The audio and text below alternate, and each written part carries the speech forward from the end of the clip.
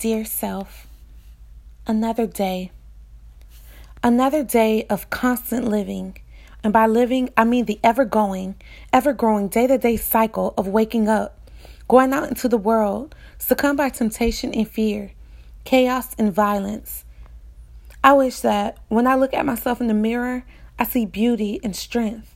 But instead, I see flaws and weakness.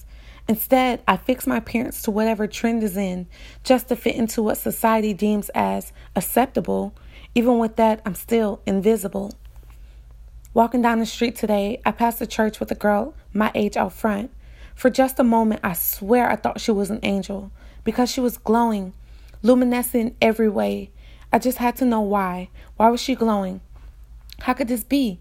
This girl whom I've never met told me God wanted me here at this moment to meet you. Everything that is illuminated becomes a guide. God uses his word unto our feet, a light for our path. Her name was Faith. She texted me over 100 times, invited me to church over 12 times, and I've ignored each scripture she sent in every invite to church. Why am I running? Am I truly ready for all of that? Nah, I'm not ready for it at all. I don't want to play with God. It's like the world keeps calling me, and for some reason, I can't ignore it. Dear self, it happened. I finally become visible. This guy, he noticed me. He's not the best kind of guy. He's no Shamar Moore, but he still sees me. Dear self, I knew I shouldn't have went. The music, the crowd, the drinks, the drugs. It all became a blur after he spoke the words, "If you love me, you try." Dear self, waking up this morning, I wish I would crawl back into that dark state of unconsciousness, because there I couldn't have allowed myself to do what I have done. There, even in darkness, there was a light calling my name, yearning for me, waiting for me to come to it, but I couldn't. I wasn't awake. Why does it feel like I'm constantly moving but not going anywhere? Why am I fighting this constant battle of trying to be good when the world wants me to be bad?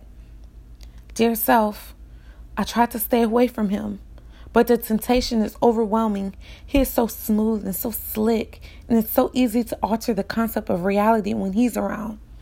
He's the serpent and I'm Eve. His name is deception. Dear self, I'm hooked. I'm hooked onto this drug called sin. Dear God, how? No, why? Why would this happen to me? All I know that I am back in this dark and empty room, but I don't see a light anymore. You supposedly said that you wouldn't put more on me than I can bear. So how am I here? Father, I hear you. You told me no test or temptation that comes my way is beyond the course of what others have had to face. That all I need to remember is that you will never let me down.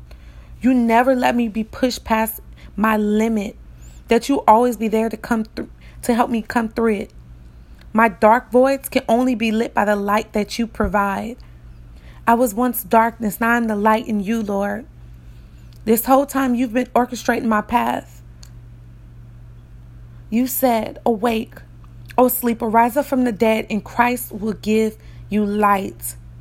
Dear self, I am awake.